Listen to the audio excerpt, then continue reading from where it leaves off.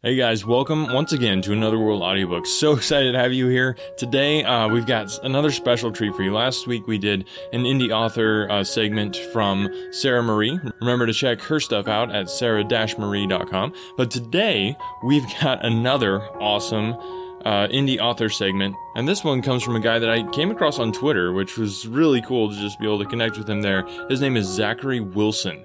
And you can check his stuff out at Zachary Wilson. And that's Zachary, Zachary Wilson. So, and I'll put all the links in the show notes as always. But he's got a book called Morningland.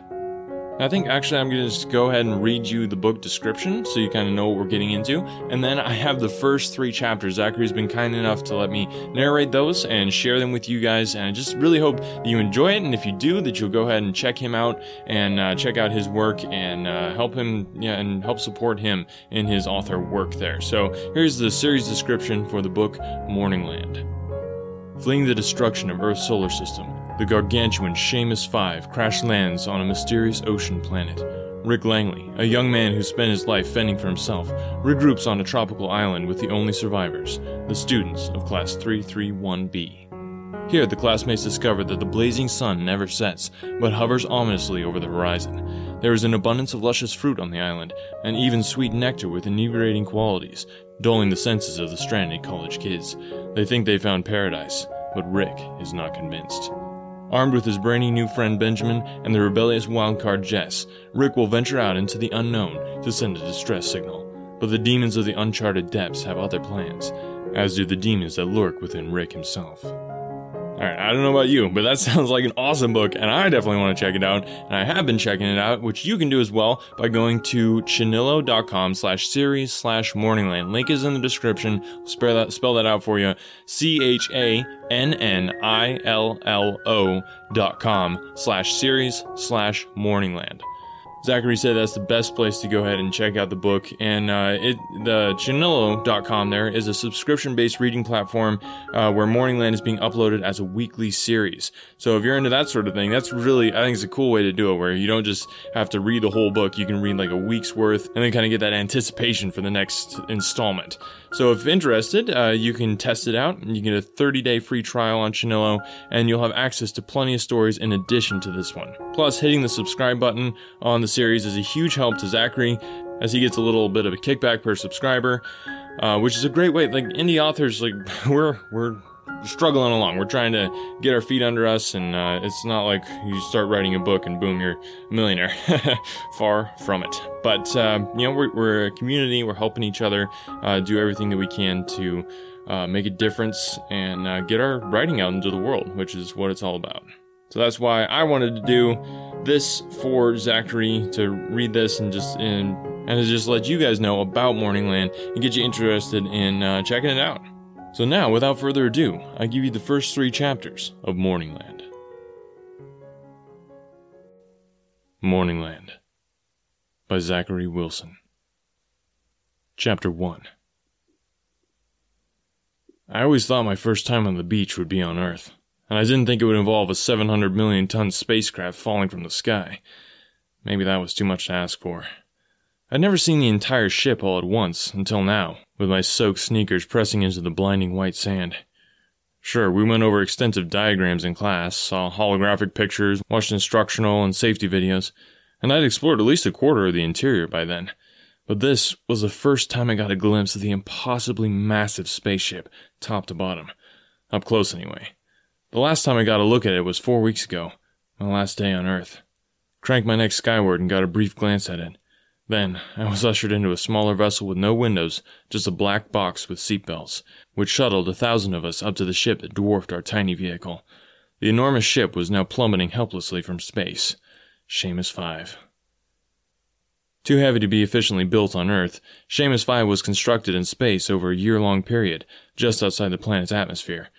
11 other Seamus ships just like it were constructed simultaneously, surrounding the globe from every angle, overlooking the desperate continent of hopeful souls. Each one was to house, educate, and transport 8 million passengers apiece. The Seamus ships were, for the entire planet, priority number 1. During my final few moments on Earth, I saw 2 of the massive spacecrafts as minuscule dots in the sky, like watchful eyes looking down on me. The design was almost like that of an old-fashioned blimp. Long, metallic, and tubular crafts. Nothing special to look at, other than the fact that they were spaceships. But no time to sightsee. I was hastily shoved into the little black box, and the wide metal doors clamped shut behind me. A puff of steam, and then darkness. That shuttle, and hundreds of others like it, was kept hidden from all but those of us meant to leave Earth. The chosen survivors. Why I was selected to live, to have the chance to seek out new inhabitable planets while the rest of mankind was left to die, I'd never know. I'd seen footage of the Seamus ships being built, and the debates, the TV specials, the riots that took place worldwide concerning who got to board and who didn't. Part of me wondered why it wasn't one of those protesters in my place. They sure seemed to want it more than I did.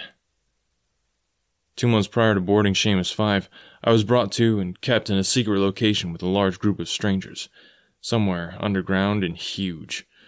Well, huge in width anyway. I'm not very tall, and still, it felt like I would bump my head on the cold, featureless ceiling. It was a tunnel without walls, essentially. No walls that I could see, anyway. From one end of the stark metal room to the other must have been miles. Couldn't even guess the shape of the room itself. It almost felt like a prison. Except people wanted to get in, not out. DNA identification was rigorous and regular, and security was tight, ensuring no imposters were smuggling their way off the planet. Over the next couple months, strangers trickled out the only exit, emptying the place more and more. Passengers gradually shuttled up to their respective Seamus ship via the little black boxes. We'd all been cut off from the rest of the world during this time, but I assume many attempts were made to hijack the vessels. I wonder if anyone succeeded. When the town-sized room had become harrowingly empty, they didn't even call our names as they did for every other group. I just heard, "Anyone still here? You're the last batch." Truth be told, watching the population minimize every day while I stayed put, I began to wonder if I was leaving at all. Then, my last day on Earth finally came. I sat shoulder to shoulder with 1,000 unknown faces, and only then realized we were all young adults, college-aged. I almost forgot that our ship was special. They were taking us to Seamus 5, our new home, school, and enormous space bus for 80-plus weeks of intergalactic travel. We plugged into the spacecraft and boarded. Not even a day later, all 12 Seamus ships left our doomed solar system, never to return. I never even got to see what our ship really looked like. But here, now, with my feet planted on this mysterious beach, I saw the entirety of Seamus 5 up close and in vivid detail. 1/12 of humanity's last chance, our vessel of salvation, our Noah's Ark, our beacon of hope. I watched, in unspeakable fear, as all 700 million tons of it fell out of the sky. It's hard to describe exactly what I was looking at, but none of it was good. The gigantic rear thrusters that once propelled the ship were now dead. They'd been severed from the rest of Seamus 5 by cosmic violence I couldn't even fathom.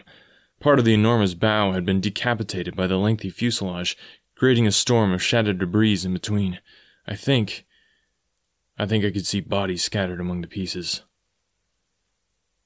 3 colossal chunks of what housed 8 million souls just minutes before were now hurling through the bright blue sky toward the ocean surface. Well, not the ocean surface. An ocean surface, I guess. I don't know where we are. Hadn't really had time to think about it. It wasn't Earth, though, I knew that. But it certainly felt like Earth. My muscles, despite being beaten up by the escape pod's rough landing, told me that gravity here was nearly identical to Earth's, maybe even less powerful. The tree lines that overlooked the beach were comprised of tall, broad vegetation. Huge, in fact. Thick and sturdy at the bottom, like miniature mountains. Then the trunks essentially narrowed into a straight palm tree, about several feet, and climbed toward the sky. The sand that outlined my drenched shoes was fine, spongy powder. It reminded me of Earth's tropical destinations. The ones I'd seen commercials for, that is. The water I'd just emerged from, along with the rest of Class 331b, was cool, but not too cold. Possibly salty, but my senses were far too overwhelmed to know for sure. I was already drying quickly, though. The astounding heat wrapped around me like a suffocating blanket, rapidly sucking the moisture from my dark t-shirt. It appeared the sun's effects were amplified here. The sun. It hovered above the horizon stoically, which was just endless ocean as far as the eye could see, but it was currently eclipsed by the falling fragments of what used to be our ship. Seamus 5, like all the other Seamus ships, was named after its famed designer, Dr. Philemon Seamus. He was hailed as a genius and a savior after he appeared with his cutting-edge designs. His face was plastered across the globe for Earth's final year of existence. Every screen, billboard, and magazine cover had the same odd figure on it. Tiny bespectacled eyes, a drooping nose, and hanging from his wrinkled face, a cartoonishly long white beard. Apparently, it was the only face left worth advertising. The architect reached true immortal status when he suddenly died, just after his blueprints had started undergoing production. As it turns out, his designs weren't exactly everything-proof, as we were told. Of the 12 ships that left Earth, 2 of them were designed specifically as college ships. Every other spacecraft ran an elementary and high school system, but there were 2 made specifically to be post-secondary educational systems. Seamus 5, for as long as it had lasted, was one of them. The idea was to educate the next generation on the essentials of rebuilding life and community on our new planets, introducing the potential necessity of extraterrestrial linguistics, all that jazz. Maybe they should have led with Crash Landing on a Foreign Planet 101. Water droplets fell from my eyebrows as I tried to unglue my sight from the shattered, free-falling ship. I managed to look away and assess the situation here on the beach. Based on my initial scan of the panic-heavy shore, I spotted no one older than 21 or 22, as survivors scrambled onto the beach. A few dozen students, some of them teenagers even, were running, tripping, crawling their way out of the agitated water. Our escape pod must have sunk into the sea floor by now. Benjamin, the lanky kid by my feet, suddenly coughed up a mouthful of water. I looked down to see him on his side, eyes closed behind his crooked glasses, breathing slowly. On his forehead, a big red bump throbbed viciously. He was a good kid from what I could tell. Smart. I wonder what that's like. I just dragged his unconscious body from the crash landing spot of the escape pod, which was about 40 feet out, and just as far beneath the waves. I could still see the turbulence in the water from where we hit. Still mostly out of it, Benjamin stayed relatively motionless by my shoes. Our teacher was in the escape pod when we ejected, but I wasn't sure where he was now. I forgot his name, but he could still be underwater. Suddenly, a disturbing thought struck me. I didn't see Jess come back up. Jess sat 2 rows behind me in class. She was lovely, quiet, unfailingly rebellious, and that's basically all I knew about her. We'd never spoken before, but we'd all be dead had she not acted in the escape pod. I prepared to run towards the sunken pod and dive to where it had formed its grave, but she would have drowned by now. No, I had to at least try. Then a voice stopped me. It was her voice, calling my name. Rick! My heels swiveled in the sand, and I saw her, worse for the wear but alive. Her curly blonde hair was drenched and stuck to the sides of her face, her wet clothes spattered with grains of glimmering sand. Panting heavily, she pointed behind me to the horizon. I felt relieved. She was safe. But the look on her face quickly snuffed out that relief. Her expression was not a comforting one, as she continued to stare and point out to the ocean. I turned to look, and to my horror, I saw what she was pointing at. I was wrong. She wasn't safe. No one was. 2 miles out from shore, give or take, the colossal bow of Seamus 5 had struck the water. The gravity of the impact was impossible to comprehend. The enormous shaft and rear thrusters followed separately, just seconds behind it. I suppose the ejection angle of our escape pod resulted in us landing a few minutes before the mothership. The gigantic nose of Seamus 5 split through the surface of the sea. A deafening crash made itself heard as the jagged edge of the bow plunged into the sea.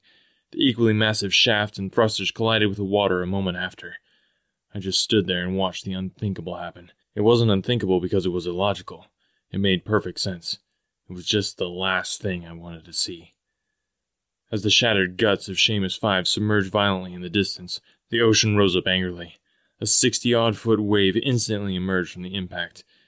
It was like watching the world end all over again. The immense wave began crashing toward us, somehow both slowly and quickly, like a thick, haunting fog made up of 1,000,000 gallons of water. The charging wall grew to dizzying height and moved like an unstoppable force. It rapidly started closing the distance between the demolished remains of Seamus 5 and us. Twisted metal slapped and sank into the vast body of water. A sickening screech accompanied the impact. The ocean curled itself into a devastating weapon, and we were its target. I turned toward Jess. She stood as helplessly as me just several feet away. My head shook in disbelief as I looked into her frightened blue eyes. I don't know what to... I muttered. I turned back towards our oncoming fate. The tsunami-like wave rushed towards us without remorse, as 30-odd students, Just kids, really, stood there staring at it, waiting for it, waiting for the end. 30-odd students standing helplessly on the beautiful beach of an unknown planet with no more ship, no more Earth, no more hope. Everything else we knew had come to a swift end, and now it was our turn. We waited quietly, scattered along the otherwise peaceful shore, none of us dumb enough or smart enough to try and run. Together, but terrifyingly alone, we waited as our last minute ticked down. Then, Benjamin grabbed my leg. When you need mealtime inspiration, it's worth shopping Kroger, where you'll find over 30,000 mouth-watering choices that excite your inner foodie. And no matter what tasty choice you make, you'll enjoy our everyday low prices, plus extra ways to save, like digital coupons worth over $600 each week. You can also save up to $1 off per gallon at the pump with fuel points. More savings and more inspiring flavors make shopping Kroger worth it every time. Kroger, fresh for everyone. Fuel restrictions apply. Chapter 2. Sitting near the back of the colorless Class 331B, by the protruding elephant glass bubble that overlooked a vacuum of space, I stared blankly at the quiz in front of me. It's safe to say I'd given up on this multiple-choice question. Just didn't see the purpose behind it. What is the correct order of planetary size, from smallest to largest, based off our current knowledge of the universe? A. Aurelia, Fimonica, Goliatha, Saturn, Picard 9. B. Goliatha, Picard 9, Fimonica, Aurelia, Saturn. C. Saturn, Aurelia, Fimonica, Picard 9, Goliatha. D. None of the above.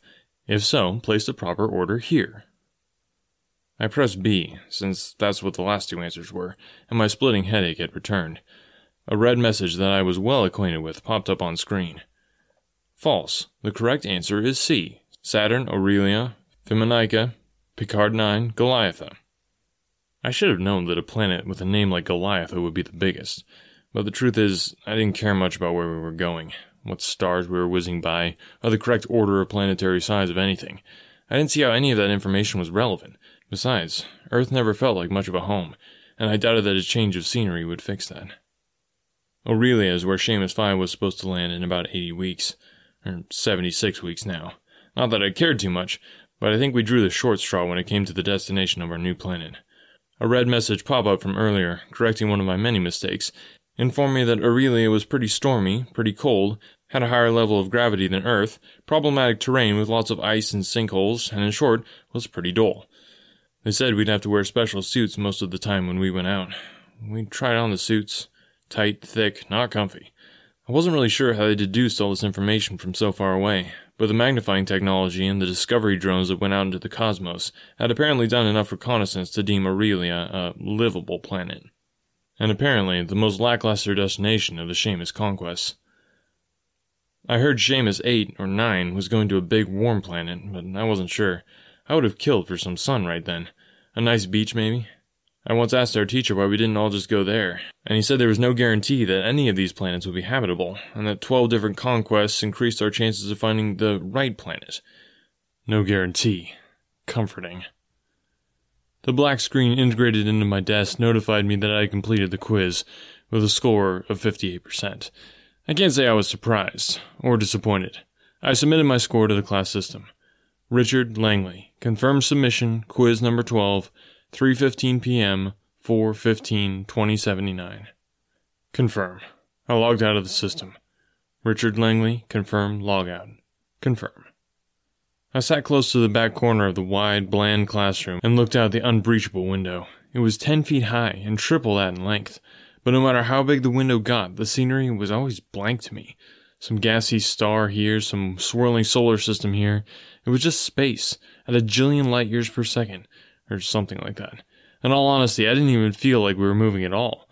They said we would get used to the interstellar travel fast. Seems like I'd gotten used to space itself pretty fast, too. Nothing related to the cosmos, galaxies, or star system appealed to me in the slightest, and that was reflected on my assignments. The other students took their sweet time completing the quiz. Apparently they cared about getting good marks, as if we weren't allowed on the planet if we failed, and I certainly was failing. But that didn't mean I was as dumb as my teachers or my classmates likely assumed. In my experience, it's always best to undersell your intelligence. Keep it a surprise. Bouncing around foster homes growing up, I developed the opinion that if a couple didn't want to adopt a dumb kid, then they shouldn't have a kid at all. So I played dumb, and as expected, received no special interest. That was all the proof I needed that no one loves unconditionally. Of course, that's not to say that I'm particularly knowledgeable either. My brain functions more in a practical, problem-solving manner. In terms of literature, I can't recite any poems or literary works from great authors like Twain or Hemingfield, if that's his name, or anything published by Dr. Seamus, but I took a look at a few bookshelves in my foster homes. Flipped through entire action-adventure stories to know yore from yore. Math and science are definite weaknesses, no fooling anyone there, and any retention of useless names and dates felt nearly impossible. Anything that felt purposeless became hard for me to invest myself in. The one thing I did know, without question, is that when it hits the fan, all the knowledge in the world goes out the window, and when things turn sour, I usually know how to handle myself. 19 years on my own made sure of that. Sick of the emptiness of space, I glanced over my shoulder. 2 rows behind me, nearest to the exit, I saw Jess lean back and throw her feet up on the flat black screen covering her desk.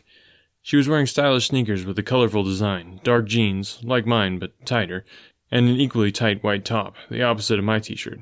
Luckily, we didn't have to wear uniforms here. I wonder if those were the clothes she packed for Earth, or if, like me, she just took what was given her. The shoes definitely looked like a personal touch. I still didn't know what to make of this girl. Jess. Jess who? I didn't make an account on the school system, so I didn't even know her last name. But names don't matter. Can't say I know who gave me mine, or why. She was definitely pretty, though. Incredibly pretty, in fact. The type of pretty that makes you keep track of how often you look at her. I'm not particularly self-conscious, but any time our glances crossed, I couldn't help but look away and act as though I didn't notice her. But I did. I always did. Despite all that, it wasn't the sandy blonde hair or the vibrant blue eyes that intrigued me. It was her endlessly rebellious demeanor. Nobody bossed this girl around, and I liked that. Maybe she was even too rebellious, but better that than the other way around. Our grumpy teacher noticed her feet up on the desk and let out a loud sigh and a grumble, but nothing more.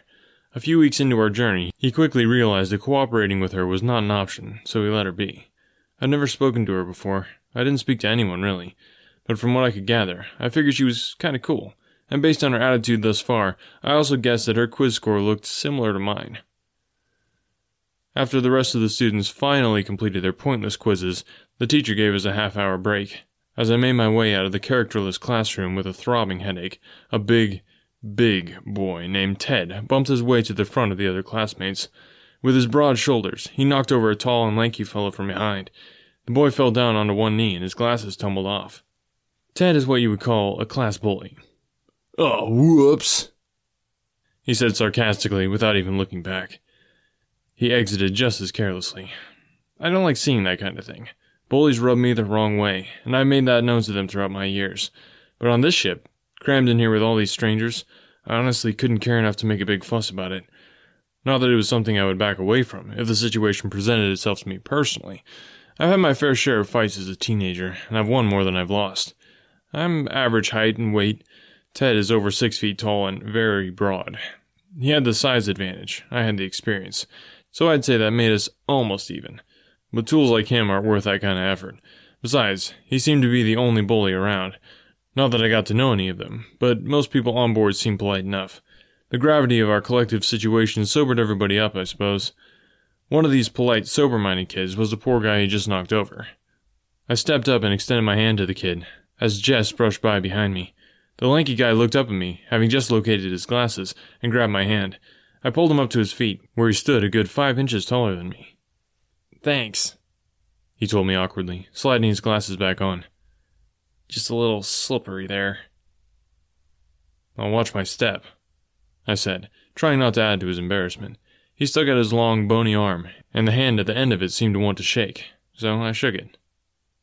"I'm Benjamin," he said. "Pleasure to meet you." "Rick," I said with a slight nod. Then I was already one step out the door, avoiding any further interaction with him. Time to head back to my cabin, grab some pain pills, and take a nap. It was just a few minutes away from class, at the stern of the ship.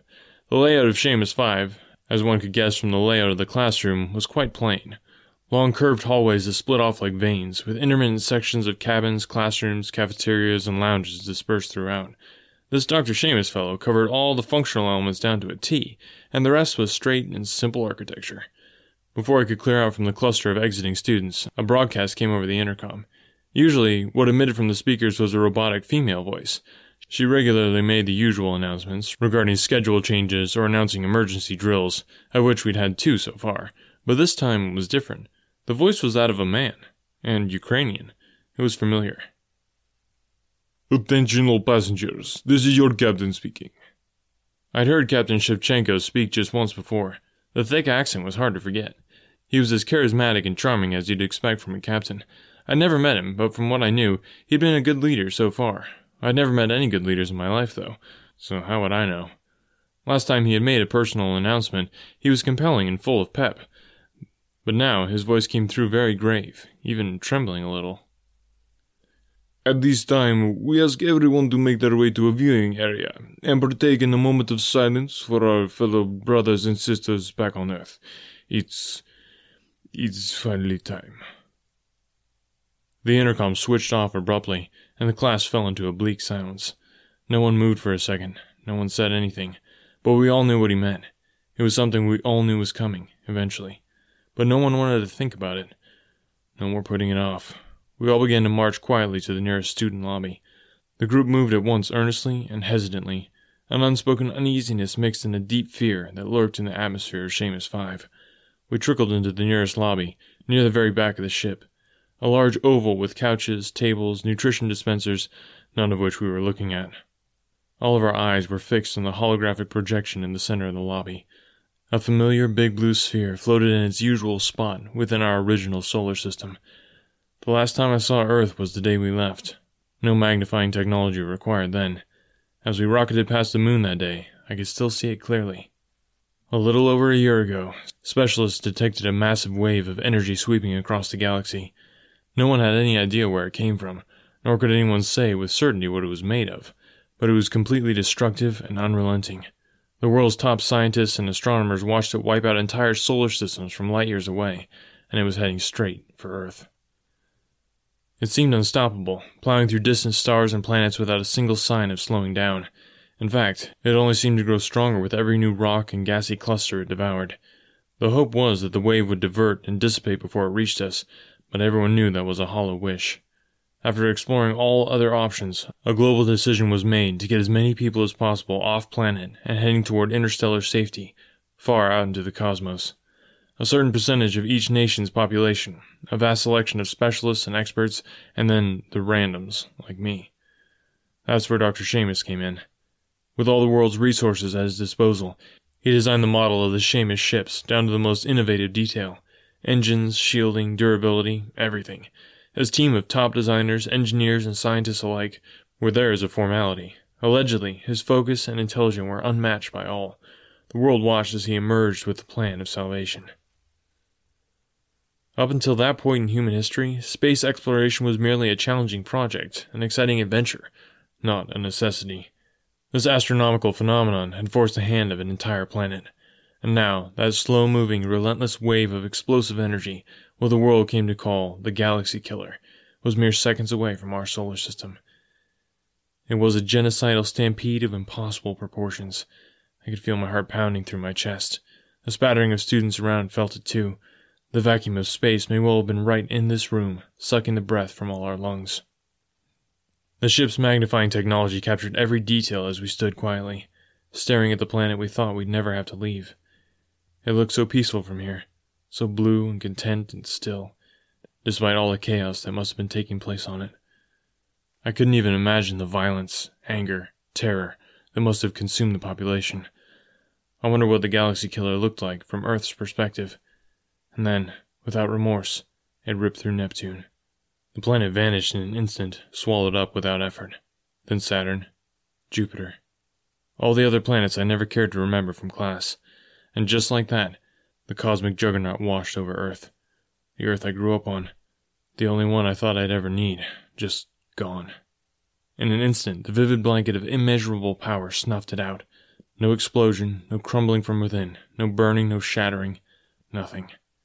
The wave continued to tear through space unceremoniously, leaving behind no debris of what was home to 9.5 billion people. Seconds ago, mankind existed. Now, it was just space dust. Not a single speck of evidence that anything or anyone was ever there. The reaction from students was a sorrowful mix of gasps, tears, and wailing. So many still had family left on Earth. The holographic projection stayed on, but there was nothing left to see. Just a blank wall of unidentified energy. As the wave continued its endless rampage, the sobbing and wailing intensified. A few of us who were quiet just stood there, unsure of how to react. What are you supposed to say after witnessing that? What are you supposed to do? It was real now. The Seamus ships, our distant destinations, the whole humanity's last chance spiel we'd been hearing for what feels like ages now. It was all sinking in. A few minutes later, I left the crowded lobby in a daze. I gently pushed my way through the mess of defeated students who stayed. I didn't see Jess anywhere. I wondered if she had anyone, or maybe she was just like me. I made my way down the harrowingly empty corridor as the sobbing faded and entered my little cubic cabin. The blue light flicked on overhead, illuminating all 0 of my decorations and personal belongings. I sat down on my tiny cot, pondering what had just happened. The majority of mankind had remained on Earth. 9.5 billion people doomed to stay. A little under 100 million got to leave.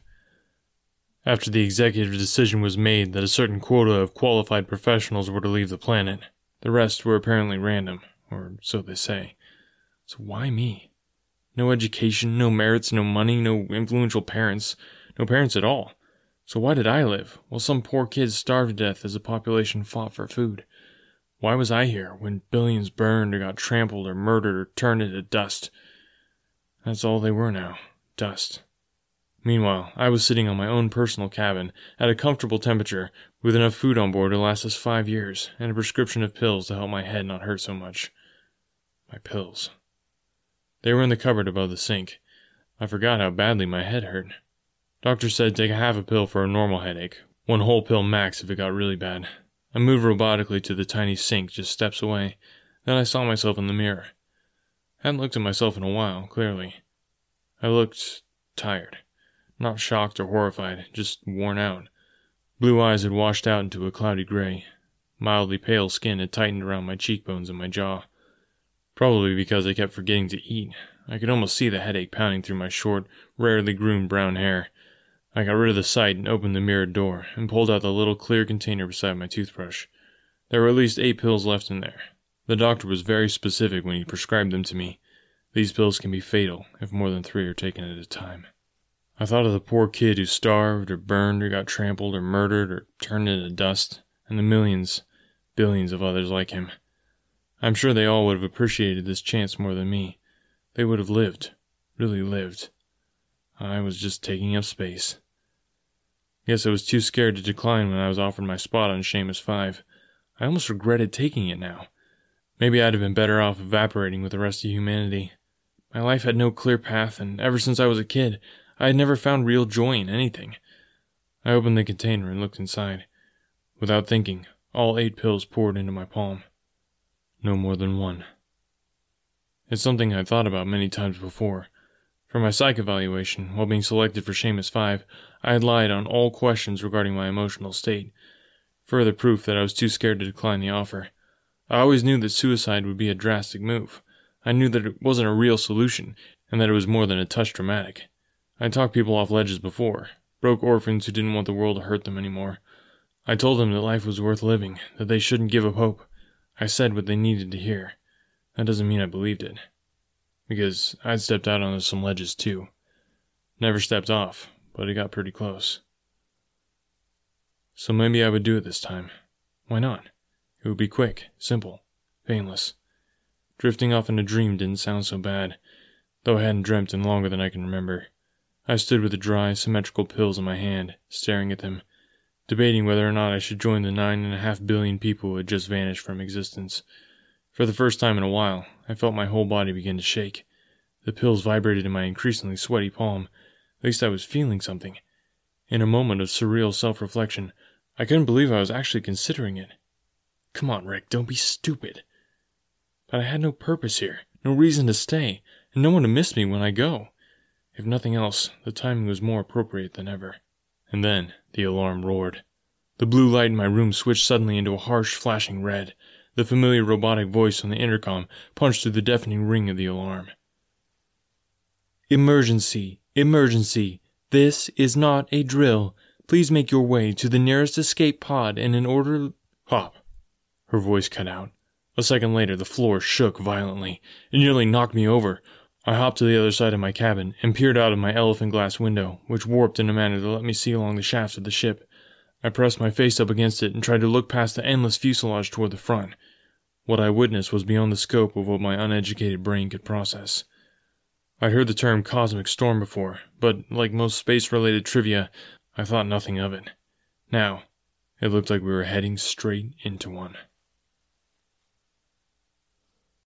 Chapter 3. Whatever it was 10 times wider than our ship.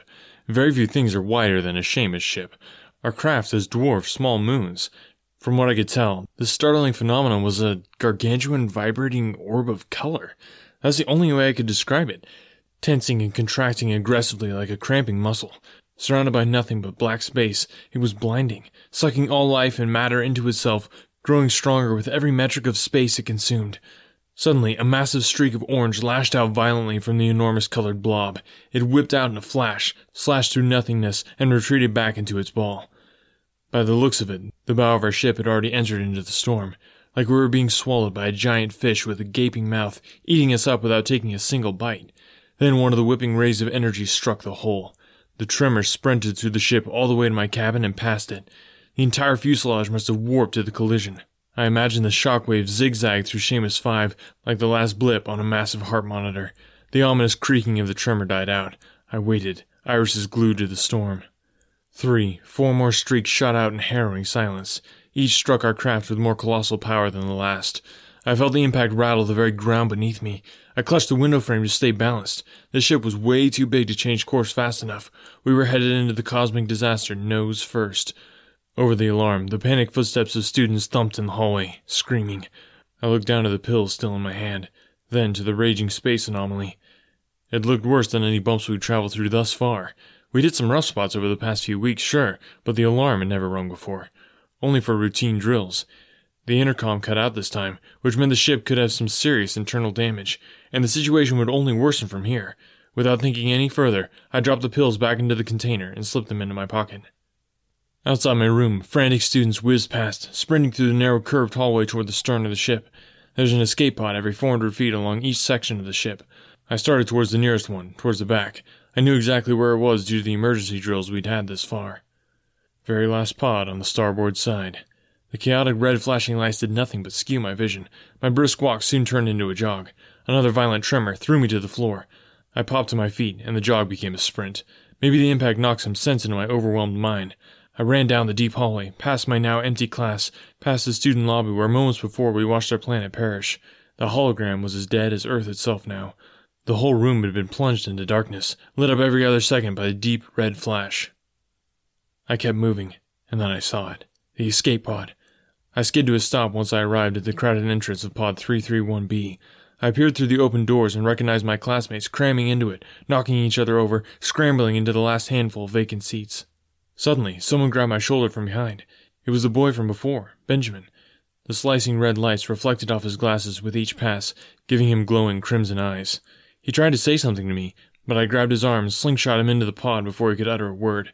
I'm amazed those glasses stayed on this time, as he struck a cluster of students like a bowling ball, but he was in. Benjamin scrambled with the others to find one of the last seats. The pod was meant to accommodate around 30 people, but it was filling up fast. More than 30 students had already piled into the vessel. Must have been stragglers from another class in the stern when the alarm sounded. They tumbled over each other, wrestling for remaining spots. I spotted Ted's big fat head already strapped in at the back. Looks like he got in first, or pushed his way through more likely. I took a rough count of my classmates. Looked like all the faces from class 331B and extras had boarded, except for Jess. I couldn't see her anywhere. Our profusely sweating teacher, Mr. What's-His-Name, urged me to enter so we could eject. His hand hovered over the closed door button. "We're still missing a student!"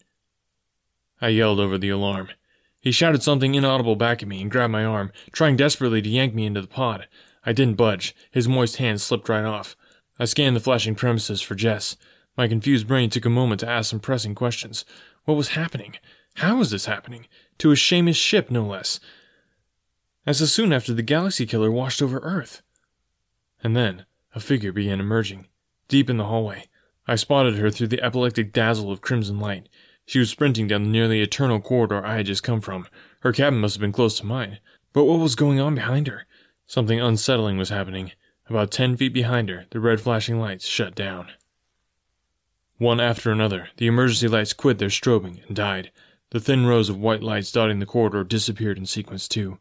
The alarm gradually decreased in volume, halving, and then cutting out completely. Only the human screaming prevailed, and the rumbling tremors that haunted the ship. The storm must be killing the ship's power, one section at a time, I thought. Jess barreled past the empty cabin doors, past blackened rooms that would only be coffins at this point. She blasted toward the escape pod, glowing like the beacon it was.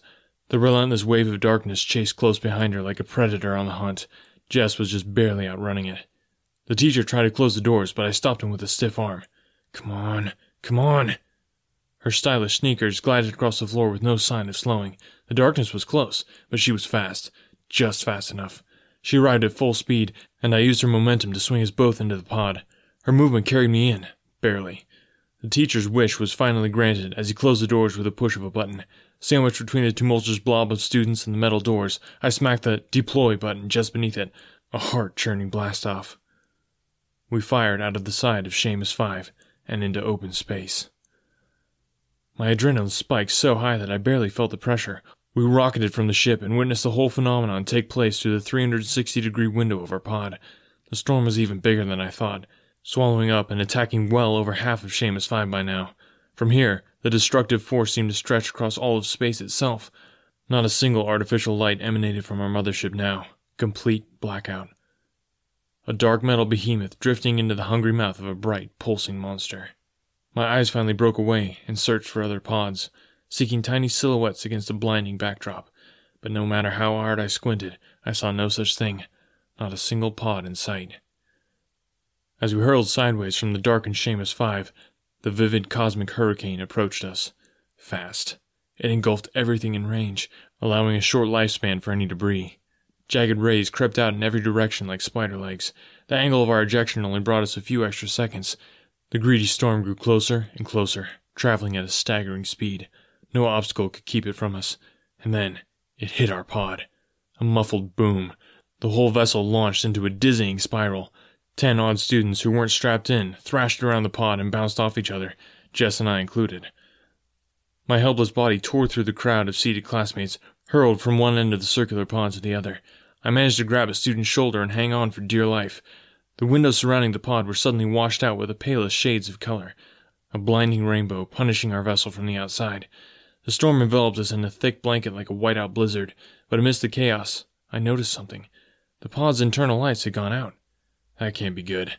Somewhere in the back of my mind, I deduced that the storm likely had the same debilitating effect on our pod as it did on Seamus 5. With our lights dead, it was logical to believe we had no thrusters or communications either. If any of that still mattered. I held on as tight as I could, likely breaking the shoulder of whoever was in my grip, while we barrel-rolled through the vivid field of energy. My legs swayed up and down, slapping against bodies I could not see. And then, a particularly violent blast ejected us from the heart of the storm. We somersaulted a dozen more times. Fighting back nausea, I tried my best to orient myself. In brief glimpses through the hectic spinning, I saw the storm retreating, fading further and further away, like it was turning around, like it was a sentient being, focusing its efforts on the remainder of Seamus 5, the wounded prey. Whatever survived the initial strike was now completely devoured by the storm. My mind still failed to process the situation, nor did I have time to. Before I could even formulate a complete thought, I saw something out of the windows. No time to see what. Spinning. We spun and spun until I couldn't tell the difference between my brain and my stomach. Eyes could not land on anything concrete. Blurry. Then they focused momentarily, and I glimpsed the storm at a greater distance than it was a second ago. Clearly, we were moving fast. The ferocious storm shrunk in one direction, and something big, bright, and blue came into view in the other direction. It crowded more and more of our view the closer we spiraled. We grew further from one massive entity and nearer to the other, and I could finally make out what it was. It was a planet. But which one? Not even a straight-A student could tell you now. As I said, when things go south, all that knowledge goes right out the window. All I knew is that we were being pulled closer to this planet, which would be a good thing if we were flying instead of floating. But I was positive our thrusters were dead, so we floated closer and closer to this blue planet's atmosphere, and, as expected, the floating turned to falling. We entered the atmosphere, and as we did, the pod started dropping fast. The students screamed even louder, impossibly, and then we started dropping really fast. The zero-G disappeared without warning and without apology. Immediately, it was substituted by a violent G-force on all of our bodies. The pod leveled out, seats down, which meant the students who weren't strapped in flew up violently and hit the ceiling, which meant me. My back smacked against the hard texture of the ceiling, knocking the air straight out of my lungs. The same happened to Jess and several others. The G-force pinned us all down, or up rather. The painful ringing in my ears made me miss the simplicity of a mere headache. A ring of fire began to build around the exterior of the pod in a purple glow. We continued to plummet through the surprisingly blue sky towards the planet's surface. Our teacher, as panicked as the rest of the class, repeatedly tried pressing the emergency parachute button to no avail. A powerless pod filled to the brim with equally powerless kids. Our heated freefall only sped up. I could see the planet more clearly now through the windows. We were falling towards something just as blue as the sky. Liquid. An ocean, maybe. But it wouldn't matter what awaited us below. Not if we couldn't slow down. We'd all be putty no matter what. I looked along the ceiling and across the forcefully pinned students. I saw something. Something that could save us all. Inscribed on a large gray square were the words, "Emergency Parachute, Manual Deployment." Attached was a large T-shaped lever. I tried to make myself heard over the horrified screams of the other students. "The parachute! Pull the lever!" I yelled, trying to point it out through the paralyzing G-force. No one heard me. How could they? Everyone just continued to scream. Certain death was moments away. Our downward trajectory to this new planet grew shorter by the second. The teacher kept smashing the same useless button. But Jess heard me. She set aside her fear and gave me an acknowledging look. Then she started crawling with great difficulty toward the red lever. I followed her lead. I forced my body into motion, using my elbows to push and slide. Together we made our way through the scattered students toward the center of the ceiling. The surrounding flames flickered with unimaginable heat. A distant portion of my brain wondered if we'd melt in the sky before reaching the surface. I waved it off and kept moving forward, which, under this pressure, felt nearly impossible. The downward spiral was nauseating. I think I even saw someone's puke rocket upward and splat on the ceiling. But Jess and I persevered without a word and arrived at the lever. We got side by side, and each grasped opposite ends of the handle. Our fingers gripped it with a tightness most people would never need. Then we tried to stand up. It took all of my strength and all of hers. Through the opposing force, we slid from our bellies to our knees, and from our knees to our feet. We planted ourselves firmly on the ceiling and pulled up on the lever. But it was stuck. Wouldn't budge. Standing upside down, the G-force did its best to flatten us back against the ceiling, but we couldn't give up now. The fatal impact would arrive at any second. I felt dangerous levels of adrenaline coursing through my body. The fire surrounding the pod grew to a blazing orange now. I couldn't tell how close we were to hitting the surface of the planet, but if we didn't deploy this chute, then these moments would be our last. I readjusted my grasp on the lever. I saw Jess do the same. We synced up in a wordless rhythm, heaving with all our strength for a second, stopping, and then yanking up again with everything we had. Together, we made it budge. But the lever was really stuck. We had to keep trying. Upside down and disoriented, weakened and confused, we rocketed faster and closer to the planet. "Come on, you stupid piece of—" Clank. The lever snapped out towards us. The massive parachute unraveled outside of the pod. It instantly caught the wind and blew open. Jess and I jerked back toward the seated students. The others who were pinned to the ceiling also flew back suddenly. I smacked my head off of someone's skull, and Jess landed right on top of me before I could recover, smashing my face back down between the two rows of seats. It was like a can of sardines in here, if the sardines were still alive and squirming for dear life. Despite a throbbing pain in my face and a myriad of sensory distractions, I could feel us slowing down. How close were we to contact? A second later, I found out. Sploosh! The entire pod made a harrowing impact into the liquid. A temporary crater formed in the alien ocean. The parachute saved our lives, but we still landed way too hard. The combined weight of the students above suffocated me. Their bodies buried me. I saw nothing but blackness for a moment. Limbs squirmed and scrambled without rationale. Then, among the pain and confusion, I felt the pod start to sink slowly. Except it wasn't slow at all. We were sinking fast. I thought these pods were supposed to float. No time to ponder on it. The sea was claiming us. We had to move. Now that the G-force had disappeared, students finally started to separate a bit. I could breathe again. I took the opportunity to shrug off the students and stand. Gaining my bearings, I assessed the situation. What looked like seawater surrounded the windows. The red glow of the heated metal outside was all that remained of the flames. I looked at the exit. When I found it, the worst possible candidate was eyeing it up. Ted. The brute pushed the discombobulated Benjamin out of his way and pressed the open door button. I flinched. Nothing. Clearly, he hadn't figured out it was useless now, but beside the door we entered was another exit, one made just for such an occasion. Manual exit. It was built like a vault door, thick and sturdy, padded with black and yellow rubber along the edges. Ted wrapped his big goofy fingers around the star-shaped lever in the middle. He started to pull. The thousands of pounds of liquid behind the door never crossed his mind. "Ted, wait!" I yelled. Too late. He leaned back and twisted the lever clockwise. The pressure overwhelmed him and instantly barged inside. The door swung open. It whooshed past his nose, barely missing him, but it didn't miss Benjamin. The weaponized door collided with the boy's forehead at full force. The rubber padding did little to dull the blow. I hardly had a chance to see him collapse before the liquid rushed through the pod. The wave struck us all at once. Like a giant toilet bowl that had been flushed, an unstoppable flow swirled me around the pod. I traveled the circumference of the vessel in 2 short seconds, connecting with nearly every body along the way. Then the current tipped me upside down and plunged my head under. I barely had time to acknowledge that it felt just like water. I slammed into the wall while the pod filled up quickly. Somehow I managed to keep the air in my lungs despite the impact. I kicked and turned myself around before regaining my surroundings. Through the liquid that now took up most of the pod's real estate, I could see the exit. It was on the opposite side of me, bleeding bubbles into the ocean. We were still sinking at a dangerous pace. The students scrambled frantically, rushing out, or trying at least, as the current of the incoming seawater sloshed them around the pod. The student beneath me panicked and struggled with his seatbelt. The water was far past his head, and mine. He yanked and pulled, and did everything to his seatbelt but pressed the release button. I instinctively clicked it open for him, and he blasted past me, scurrying through the water towards the door. The pressure had ceased, and we were free to move. Many of the students managed to navigate the nearly full pod and exited from the open door. Not in an orderly fashion, might I add. Desperate kicks struck heads and bodies as students tried to save themselves. I swam towards the door too, while the last of the breathable air disappeared from the ceiling of the vessel. I missed my chance to take one last breath. I decided to stop moving for a few seconds and let the panicking students swim past me towards the opening. The pod emptied itself of classmates, and I looked around for survivors. Then I spotted Benjamin. Right, Benjamin. He was drifting and very unconscious. I grabbed him by his t-shirt and swam out of the entrance, dragging him behind me. Once out, I spotted students swimming both ways, up and down.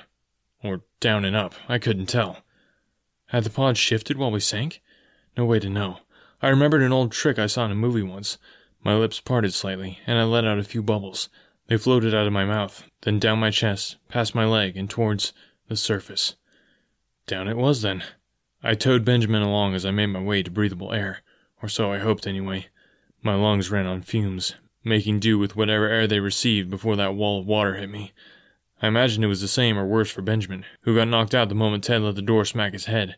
The darkness began to subside, and I could see rays of light shimmering through the ocean's surface. Almost there. But my lungs weren't aware of that. They tensed and pounded the inside of my chest in protest.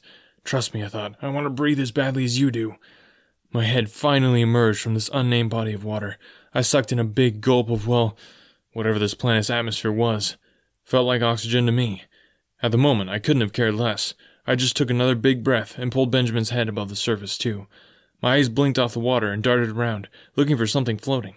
I scanned nearly 360 degrees until I found, well, something floating. It was land. A beach, I guessed. Looked tropical. I made sure Benjamin's face was still above water. Then I began to transport him to shore. Some students were already there. Others were following behind me. All of them were panicking. I just tried to stay calm, one task at a time. The one at hand, get to land. The peaceful extraterrestrial beach welcomed us as we left our pod behind. Benjamin's heels left 2 narrow trails in the sand as I dragged him to dry land. I laid him down and then looked around. What was this place? I scanned the soft white sand and the staggeringly tall trees around me. Then I looked out to the horizon, at the magnificent morning sun. Then I looked up. Slicing through a beautiful, uncharted blue sky was Seamus 5. The dead spacecraft had followed us in 3 gigantic amputated chunks.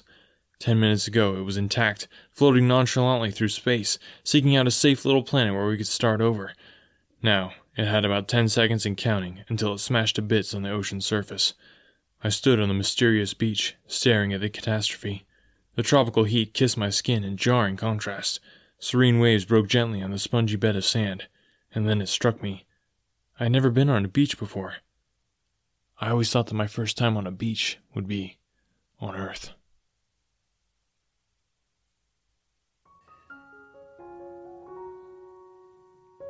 Alright, thank you guys so much for listening today, and thank you to Zachary Wilson for letting me share this with you guys. I hope you enjoyed it. I hope you go to Chanillo.com/series/Morningland and check out this awesome book. Go and subscribe, and remember to send some social media love Zach's way. Let him know that you heard about the book on the podcast and that you enjoyed it. And remember, the links are in the description down below. Like I mentioned last time we did an indie author segment, I am looking for other indie authors who want to get their work out in front of the world. So if you or somebody that you know is an indie author, let me know. I'd love to talk with you and see if your book or your story would be a good fit for Another World. So that's easy to do. Link is in the description to talk to me, or you can just email anotherworldaudiobooks@gmail.com. Remember to tune in next week. We're going to be starting a brand new book, and I cannot wait to share it with you. Talk to you next time.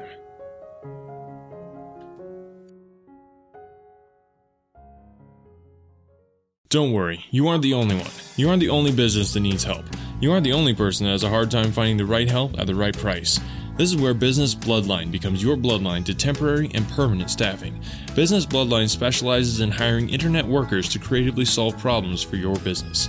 Business Bloodline does all the vetting and only delivers candidates that make sense for your needs and at a cost that you can afford. But 60 seconds isn't enough for me to tell you why hiring through Business Bloodline is safer, cheaper, and less time-consuming. We would rather show you. To get more information or a business consultation, visit businessbloodline.com. If the job can be done on a computer, Business Bloodline can find a match. Visit businessbloodline.com and tell them that you heard about it on Another World Audiobooks to get 10% off your first hire. Remember to mention that you heard about it on Another World Audiobooks to get that 10% off. businessbloodline.com.